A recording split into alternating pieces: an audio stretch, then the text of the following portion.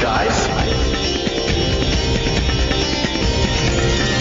Lotus FM News with Sudisha Naidu.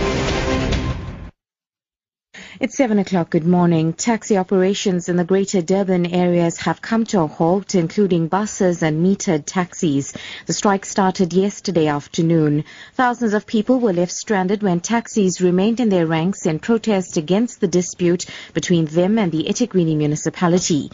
KwaZulu-Natal Taxi Alliance chairperson Tandumuzi Mbata says they will continue with the strike today. Mbata says hundreds of their vehicles have been impounded by the Metro Police. The problem, municipalities always pound our vans.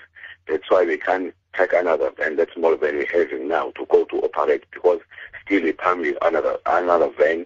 The reason for to pounding the van is a permit. It doesn't have a permit. But at the moment, municipalities, we have a meeting always to talk about the issue for the permit. Municipality will take a decision saying we can't pound the van. It doesn't have a permit until the board will issue the permit. But it's still pounding the van. So that's why we take that decision now. We stop our operation, because still pounding our rent.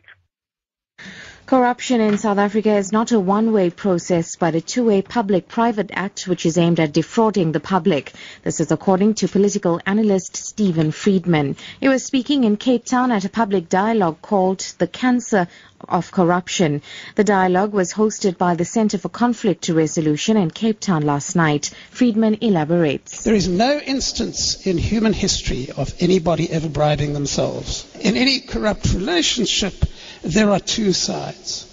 So corruption is not simply a public problem or not simply a private problem. Corruption in South Africa and in most other places, corruption is a particular relationship between private actors and public actors who get together to defraud the public.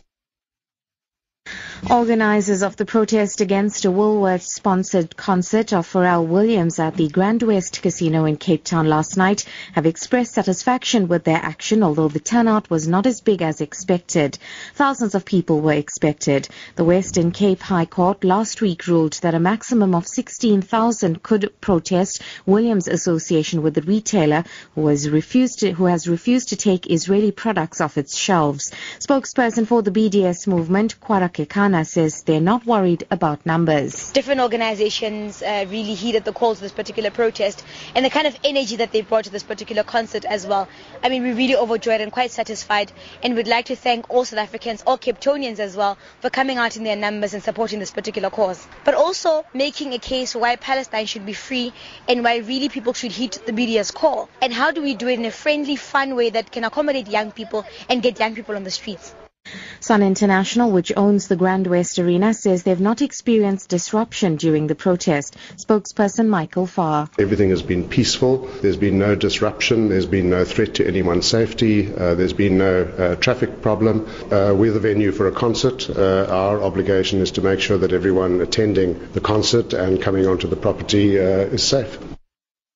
And finally, to mark World Rhino Day today, the Convention on International Trade in Endangered Species of Wild Fauna and Flora is calling for increased anti-poaching efforts.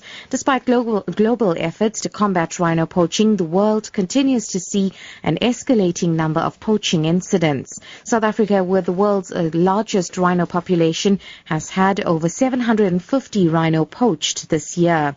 Ben Janssen van Rensburg is from CITES in Switzerland. It's very difficult for any single country or organization to combat wildlife crime alone. I think what we do need is definitely increased efforts across the entire illegal trade chain. This means increased efforts in range, transit and destination states. We are more and more seeing countries working together, and I think that's the key, because we are dealing with crimes that spread across national borders. Top story, taxi operations in the Greater Durban areas have come to a halt, including buses and metered taxis. The strike started yesterday afternoon. For Lotus FM News, I'm Sudisha Naidu. I'll be back at 7:30. Morning